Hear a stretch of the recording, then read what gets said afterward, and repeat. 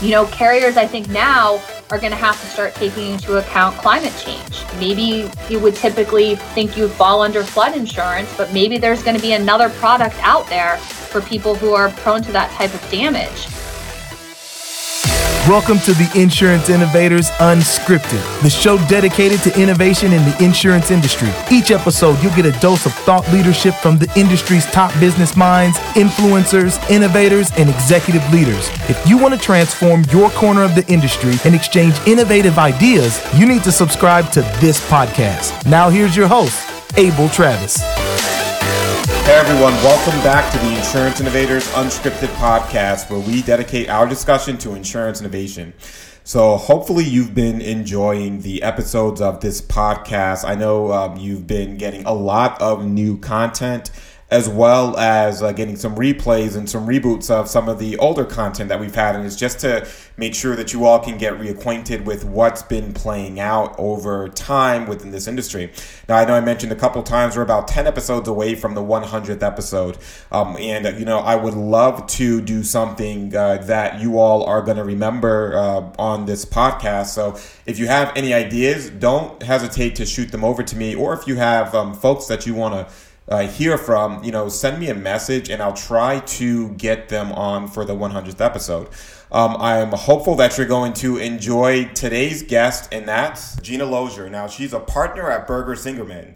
Now, Gina also leads the firm's insurance practice and sits on the board of the Windstorm Insurance Network, or WIN. So, Gina, it's a pleasure to have you here in the podcast. Welcome. Well, thank you very much for having me. Hey, so Gina, while you run the insurance practice for Berger Singerman, I want to get into a little bit of your history before doing what you're doing today. So, if you don't mind, I'd love if you would tell us a little bit about your backstory and how you landed in the insurance space. No, absolutely. And it's funny when you say landed, because I kind of fell into it. I moved down, actually from Ohio, I moved down to Florida a few weeks before Hurricane Wilma hit in October of 2005. And at the time, I was in the process of taking the Florida bar and looking for a job. And I found a job at an insurance defense firm. And I remember my interview there, and my boss, he had asked me if I knew the difference between first party and third party insurance work. And of course, at that time, I didn't. But I ended up getting the job. I started as a law clerk, and then an associate, and then a managing associate, and then a partner there. So I did insurance defense work for about 8.5 years for a statewide defense firm. So I really learned the industry inside and out during that experience. I spent a lot of time working on insurance fraud investigations, a lot of time giving examinations under oath of insureds, and really getting into the industry, which I love. And then I had the opportunity to work here at Berger Singerman and come over and start an insurance practice with my partner, Michael Heiger, who actually was the incoming Florida bar president. Now he's one of the past Florida bar presidents, but it was an amazing opportunity to come to a firm like this and be able to grow an insurance practice now on behalf of the policyholders. So I've been on both sides of the fence. I've been on the policyholder side for about 4.5 years now. And as you mentioned, I'm a partner here, and, I really, really enjoy what I do. And I love insurance. I love reading policies. It kind of makes me a little bit of an insurance nerd, but I'm okay with that. And at the end of the day, you're helping people out. You're helping someone whose home is in disrepair. You're helping someone get through a part of their life that they would rather just move on and forget. So it's rewarding in that aspect as well. Absolutely. I personally, I love the industry, especially the element of, as you mentioned, in terms of helping people out.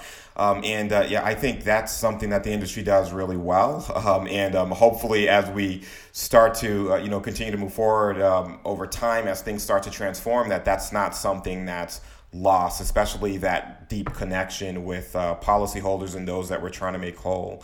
So now, just thinking about what you're doing at Berger Singerman today in terms of the insurance practice, what specifically is it? And then what's your role today in terms of your responsibilities there? So what we do is represent policyholders, people who own properties, whether it's a residential home or a developer or someone who owns a business, a pharmacy, a farm.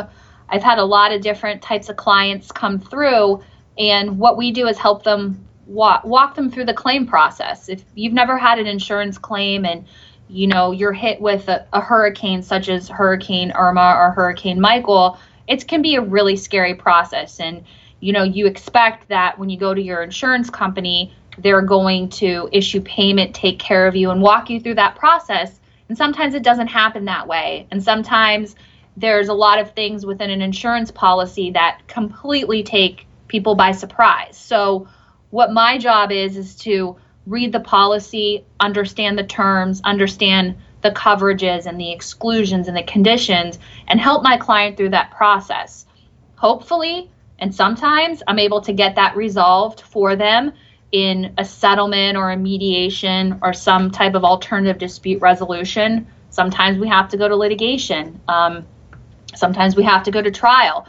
We tried a case a few years ago where a home was damaged from a construction project right outside the property. There was a vibratory roller which kind of flattens the ground and vibrates at the same time. And the peak particle velocities and all the scientific stuff we had to learn for trial, it damaged the home. And we got to see that through trial, and the client got 100% of what he had asked for. And it was a really rewarding experience because you have all these different types of claims and different types of situations. So we really have a very vast majority of a lot of large properties now. We have claims ranging from a few $100,000 all the way up to $60 million. And unfortunately, it doesn't matter whether your claim is $100,000 or $50,000 or whether it's $60 million. Some of the things the insurance companies do and some of the tactics and some of just kind of the script people follow is going to be the same. So once you kind of learn the rules of the game, you just fit the facts into that particular circumstance, and you're able to get to an end result that hopefully is beneficial for your client. So you mentioned a couple of things that I want to dig into in terms of how it's done, right? So you mentioned that as a core part of the role that you're playing in supporting these policyholders, you're digging into policy language, helping them understand the interpretation of the language, and then how that's applicable to potentially enabling the payment of the claim based on what the valuation of that claim is. Now, there's a lot that happens there, and as you know, Gina, we're a podcast that focuses on the sort of the topic of innovation in this space, and as I think about all of the things that you do, I could see it going one of two ways, right? Something that's very manual, or in a way that you can enable leveraging technology or some sort of an innovative capability to help along the way. So I'm wondering, are there innovative ways that you are looking at either assessing the language and maybe through leveraging something like a Risk Genius or other things that you all are doing that's helping to drive the spirit of innovation and transformation through how you all are supporting the policyholders? Well, I think that it's kind of twofold, that question, because we do a lot of investigation. I do a lot of forensic investigation with respect to my clients. So I think that's a part where the innovation's really coming into play as far as the advancements and things. For example, a lot of insurance companies now, they actually hire drones, and they have companies that go out and have already taken pictures of your house. So when you make a claim, it's possible that that insurance company already has an aerial view of your home.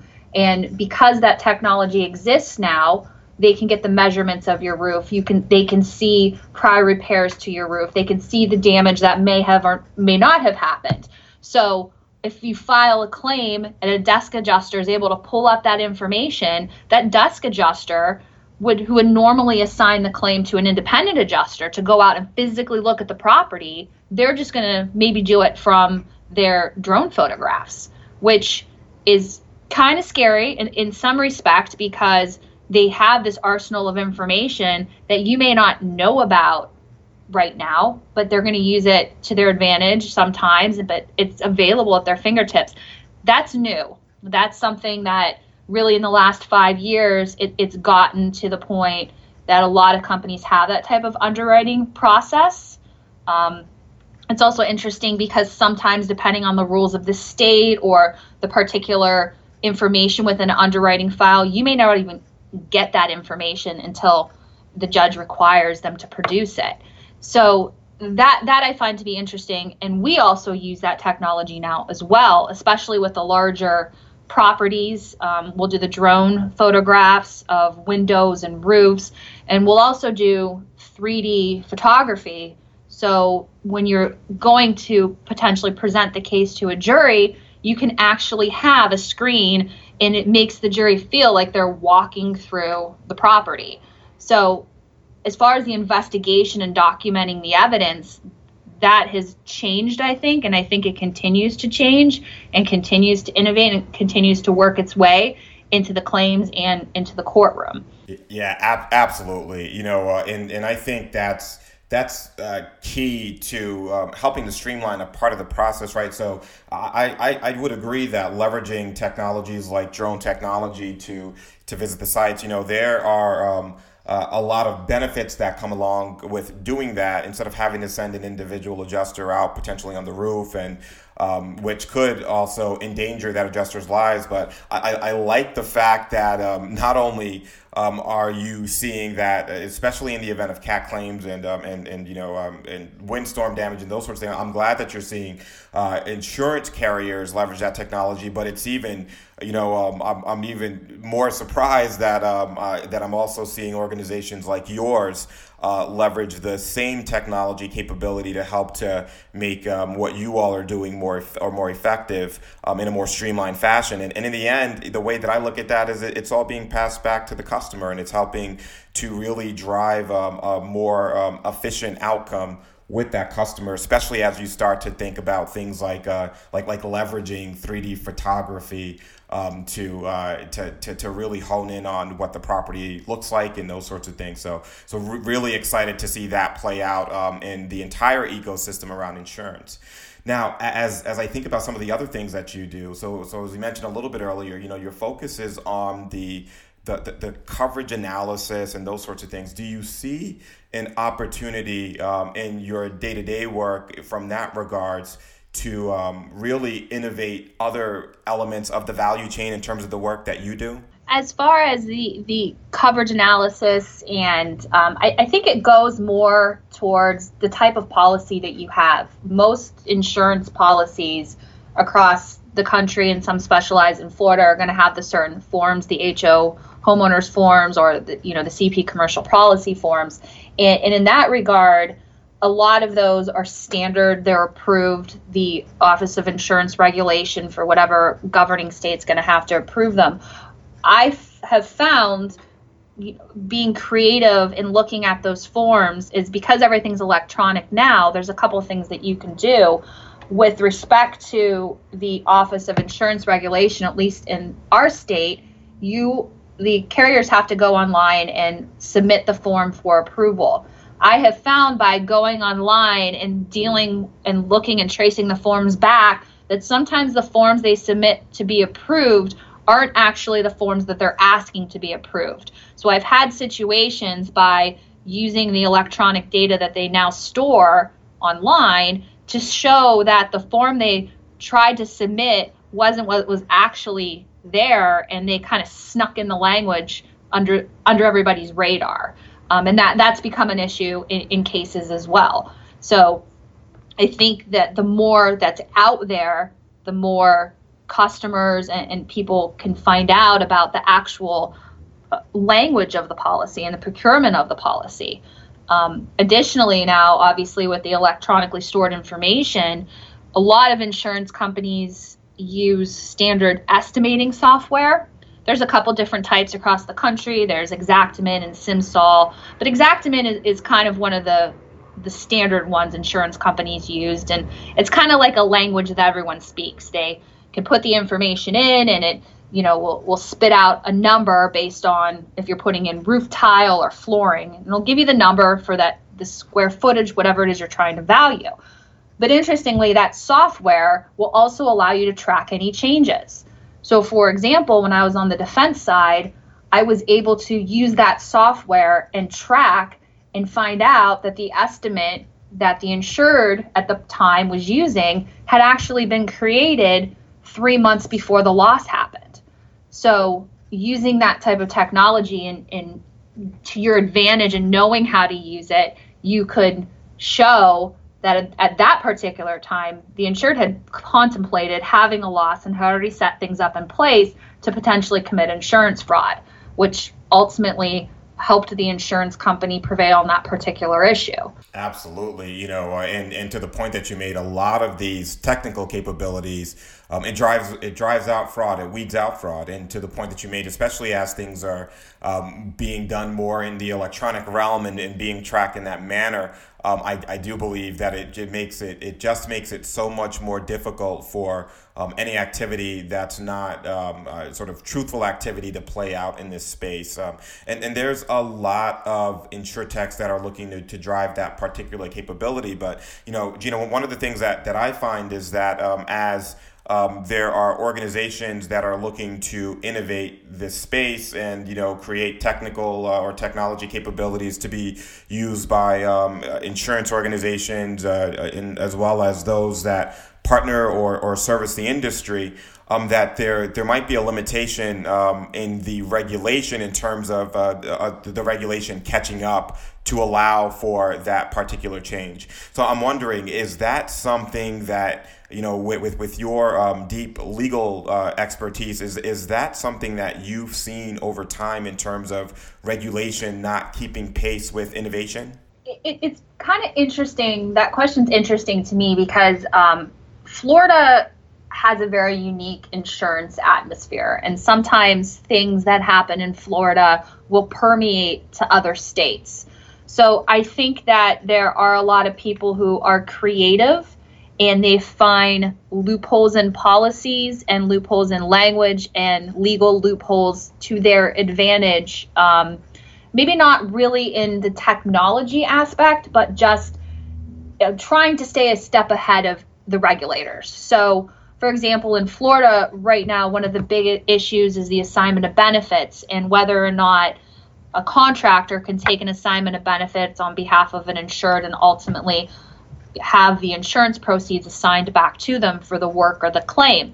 And it, according to Florida's insurance industry, the way that these particular individuals were doing this type of actions and these assignments has cost Florida's policyholders and Florida's consumers a lot of money. So in the last couple months, the legislature has enacted laws to try to curb that. But it's not necessarily in the technology aspect, but the innovation of people to find these maybe potential loopholes or, people who, not everybody operates like that, but unfortunately there are some bad apples in the group always. And the legislator and the regulators and the Department of Financial Services, it takes them a while to catch up. So I do see that as a little bit of a lag when it comes to things and trends that have gone on. I've been in the industry for almost 13 years now, and I've seen trends. I mean, there was people who would go work with the mortgage brokers and buy houses and over-insure them and fill them with stuff from Goodwill and burn it down. And the next day, that burned contents would be in the next house, and they'd burn that house down. So there's always a new trend. And I'm not saying the people who are behind these trends are the most, first-class citizens or anything, but it's interesting in that regard as the innovation that people find to try to stay ahead of the laws and the regulations. Yeah, no, I think you're absolutely right, and you do see a lot of that play out. Do you think that as an industry that there could be a more holistic solution to solving for that, or do you see that as being something that we're going to wind up seeing play out throughout history just because of the way people are? I just wonder what your thoughts are there.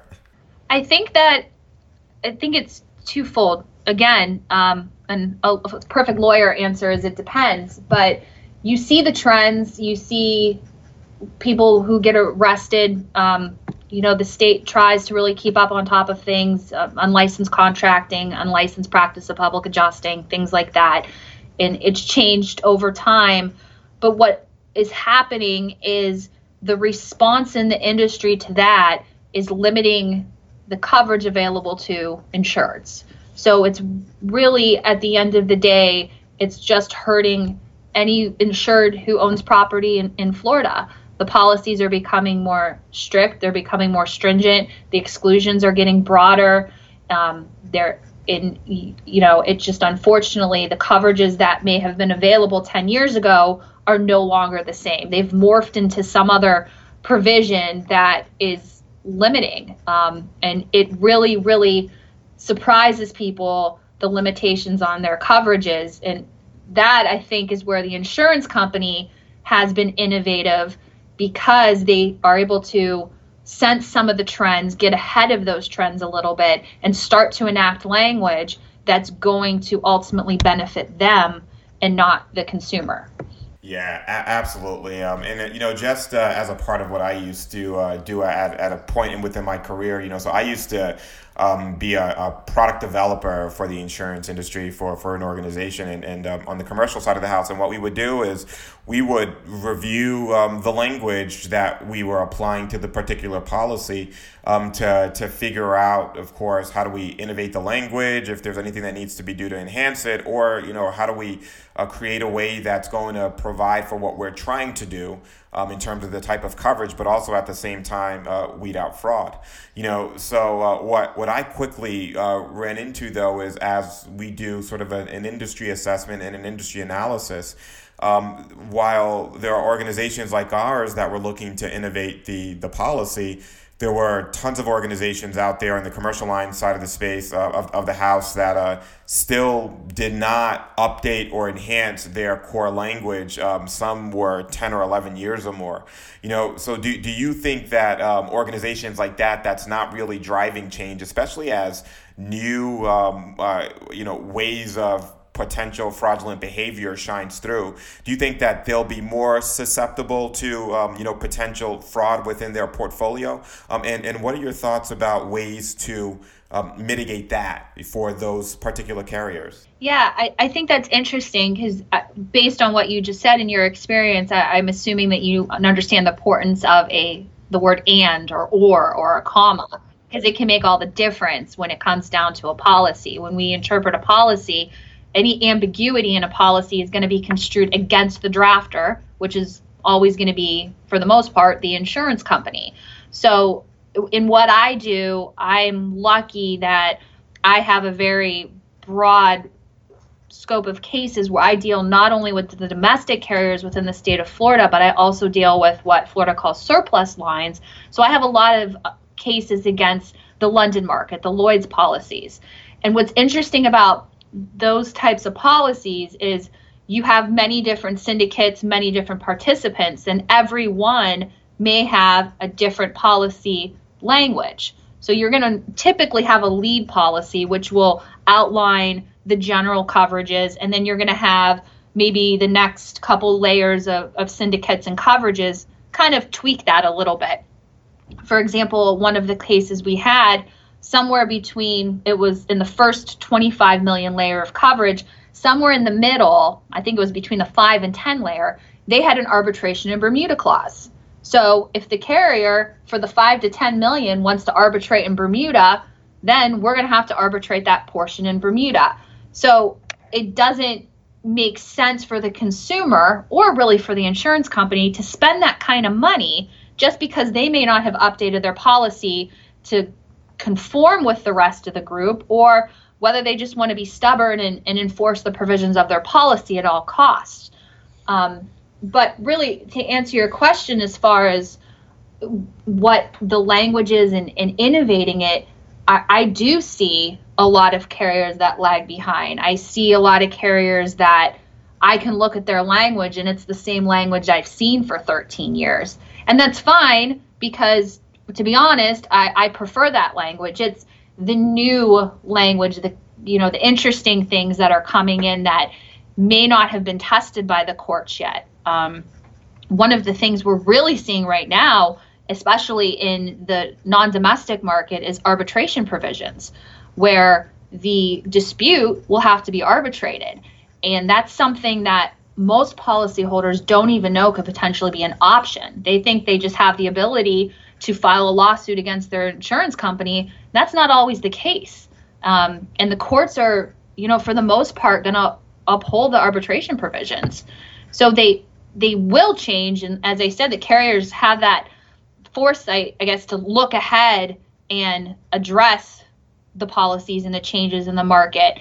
But some don't. It's really, I think there's kind of a dynamic split. The ones that are moving, they move. And the ones that don't, they don't. And they're just kind of lagging behind and, getting their premiums. But I also don't know if they want to take that next step, because they don't take a lot of effort to move to that next level. As I think about, what you mentioned, especially as you start to see the carriers that are ahead, but also those that are lagging behind, I go back to, something else that I used to do in my history, and that's, the creation of new products, new language, and those sorts of things to really try to innovate, provide innovative solutions on the insurance product level to organizations. And one of the things that I often ran into was the fact that as things were being rolled out, trying to get the approval, at least for the admitted product on the domestic side of the house, always tended to be a challenge as you started to work across all of the many different state regulators. Now, there's this concept that's been floating around that's supposed to help to spur innovation, at least internationally in fintech, biotech, and a lot of other industries. And that's the concept of a regulatory sandbox in which organizations like insurance companies, as well as those that are trying to innovate, or in the financial space, banks and other financial services organizations could work directly with regulators to try to innovate the products that they're developing, or to help to shift the law to allow more rapid implementation and deployment of that product and capability, so you can test it more quickly in the market. Now, just about a month and a half ago, the first insurance regulatory sandbox was written into law in Kentucky, which would now allow organizations to innovate with regulators at the DOIs within Kentucky. So I'm wondering, with you, again, with your legal background and your history and understanding conceptually a lot of the product innovation in insurance, do you see value in an innovative concept like leveraging a regulatory sandbox? Or do you think that structurally the way that the industry is set up, it's already set up to enable innovation? What are your thoughts there? I think it depends. I think that there's so many groups. You have so many groups that are trying to control the industry. You have, of course, contractors and adjusters and attorneys and insurance companies and boards of directors of businesses, and they're all competing to get the language that they want to get, and they're all competing to get the laws changed that's going to be more favorable to them. So I do think that on some level that would make sense, especially now. I deal a lot in the property, in the damages, the first party contractual issues, but I also have had a lot of experience with, claims that are stock claims, or the cyber policies, or now the things with the hemp industry. Though, the marijuana and the hemp industry, as well as the cyber industry, those products are just now coming out. I don't know where they're going to go eventually, but the cyber, for example, I've seen different variations of the policies, and they've been claims made or occurrence based, and there's not a lot of variety out there right now. So I do think that it makes sense to have that quote unquote sandbox for these newer concepts that are coming out, and it's going to continue to come out like that. Carriers, I think, now are going to have to start taking into account climate change as whether it's a cause of a loss or not, whether someone's business in South Beach had to shut down because there was a flood due to climate change. Maybe you would typically think you'd fall under flood insurance, but maybe there's going to be another product out there for people who are prone to those types of areas or prone to that type of damage. And, just living down here, we had all the discharge from Lake Okeechobee, and there was a lot of algae and toxins in the water that impacted a lot of people's businesses that were on the waterfront. And the policies may exclude pollution, but they may not exclude everything that had happened. And you see that it's kind of just stuck there. It's not evolving to take into account these new types of issues that we're now facing in these new products. So I do think that makes sense on that level to have that type of brainstorming and get to a point of something that at least there's a base product available for people. And then from there, everyone's going to argue about where the comma is or where the and is, but there's a starting point. Yeah, absolutely. So I want to go back to one of the things that you mentioned, and you're absolutely right, especially as you start to think about a new emerging trends like climate change. And, cyber has been around for a little while, but you're still now starting to see either language shift, to address some of the more enhanced attacks that we've been seeing, but holistically across the market, a lot of the standard carriers have kept the language itself standard, all the way through to hemp, or what we're seeing in the marijuana industry. Just in relation to it being something, especially as you start to look at medical and even for personal use, that's been legalized in I think something like 20 some odd states from a state perspective across the country. But what you quickly come to realize is that insurance organizations are still holding back because of the of not having a federal guideline around marijuana. So you see no one really jumping in and say, hey, let's do this.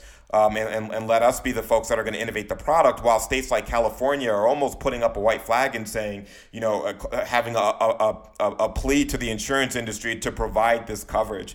So from your perspective, as you start to think about things like climate change, which in some areas it's somewhat controversial, as well as marijuana, how do you think the industry could respond and provide an innovative product for those types of coverages? I think it's going to depend on having that right carrier out there to take the risk. I think if there's an insurance company and investors that are willing to start taking that risk, that it's going to pay off for them, especially like you said out in California with the marijuana crops and the growth in conjunction with the wildfires out there. People are going to want to protect their business. They're going to want to protect their livelihood, and the state and the states that do have it legally are going to want to protect the income and the revenue they get from that industry. So I think if there's if not a lot of pressure, but if additional pressure is put on the insurance industry, that someone's going to step up.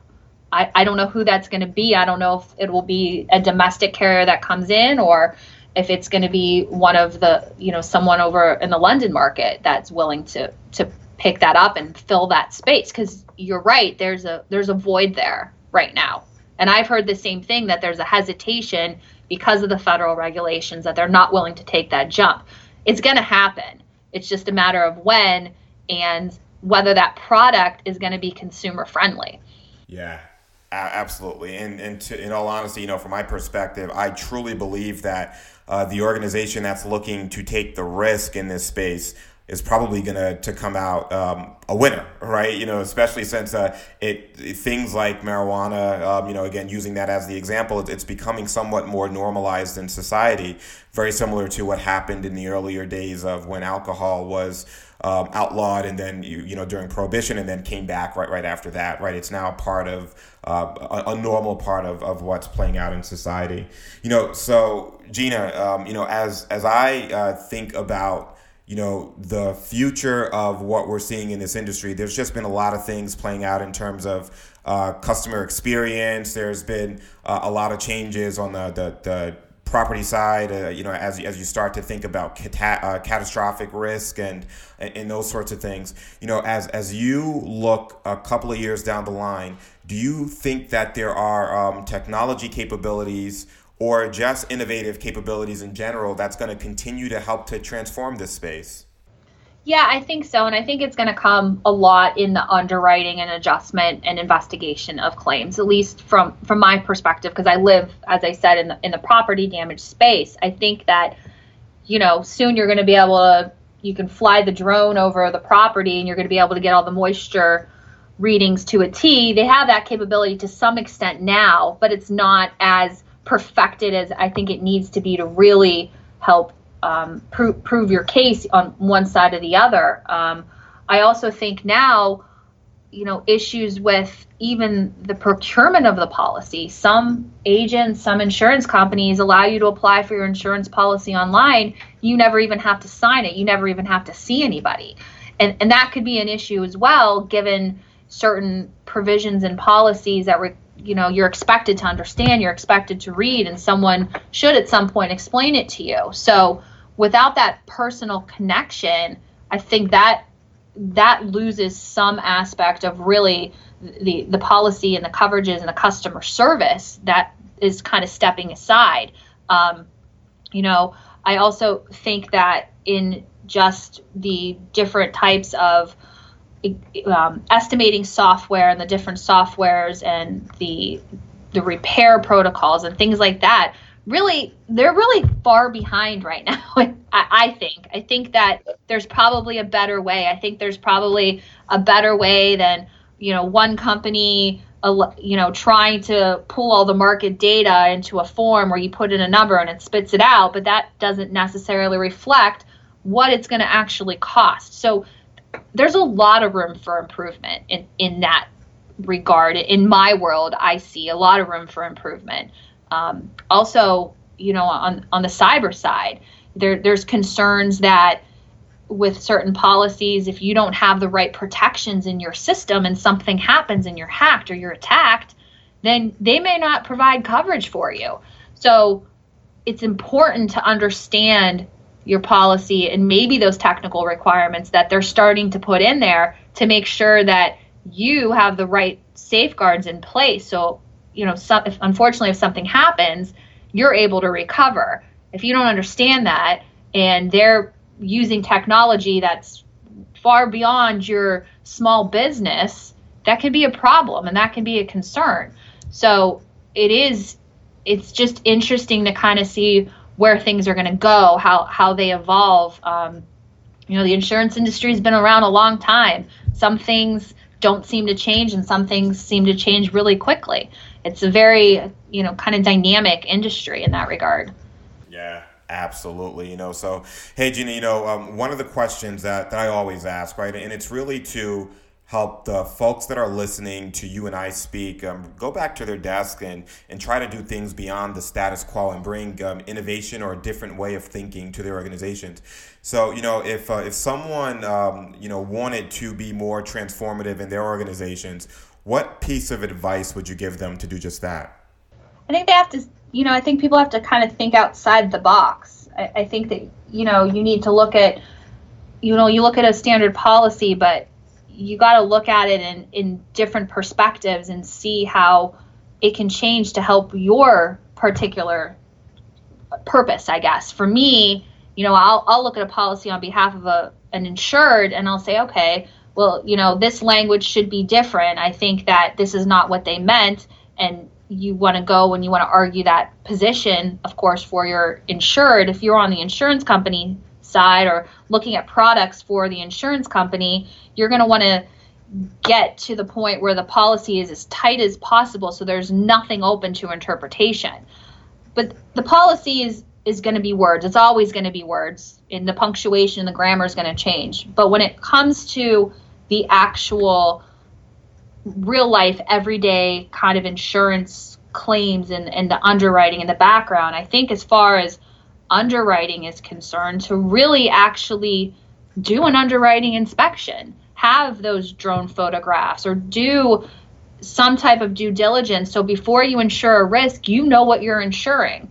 I don't think that happens as much as it maybe should happen. I think that companies should look at, other alternatives to a standard pricing to actually take into account what it's going to cost to do things. What what I'm seeing a lot of companies doing now, at least on the carrier side, is they will have vendors who audit bills. For example, if they get a bill for water extraction and they think it's too high, they send it to a vendor, and the vendor audits it.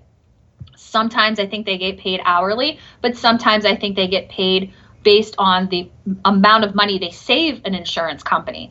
So those type of vendors and those type of companies, I think they've been much more innovative because they've been able to offer a product to the insurance industry that ultimately is saving them money.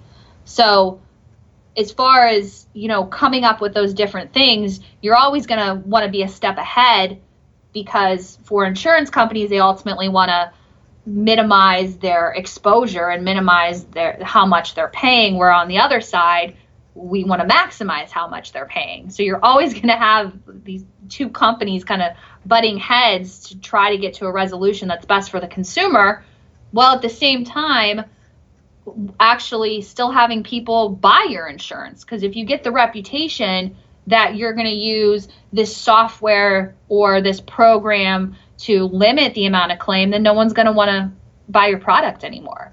So it's a very interesting balance. It's a delicate balance to try to figure out what may be best for the company, but also to walk the line that people still want to be insured by you. Yeah, absolutely. I think that's great advice. So, hey, Gina, I do want to say thank you. I do truly appreciate having the opportunity to talk to you about your history, what you do, and also your thoughts on this industry and the way that it's innovating and transforming. If someone wanted to continue the discussion and wanted to get in contact with you or your organization, what's the best way for them to do that?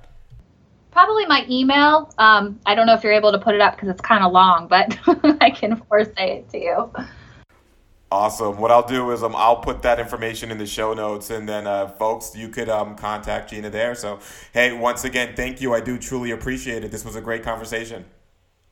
No, I appreciate it. And just one more thing, we were talking about innovation, and it just occurred to me, you would be shocked how many policies I still read that have an exclusion for Y2K. That's unbelievable. Absolutely. I see. It's funny that you say that because when back in the day, actually, this was probably still maybe 2015 or so, when we would do a competitive analysis. You're absolutely right. That's still spot on, and it's 4 years later, and it's still there. Yeah. Thanks for listening to this episode of the Insurance Innovators Unscripted Podcast. If this is your first time listening, hit that subscribe button on whatever platform you're using so you can get new episodes every month. Now, don't forget to also share this on your social media platforms on LinkedIn if you're getting value out of the podcast, so other colleagues can also get value from it too. So once again, I truly appreciate having you as a listener. So thanks for listening, and I hope to see you next week.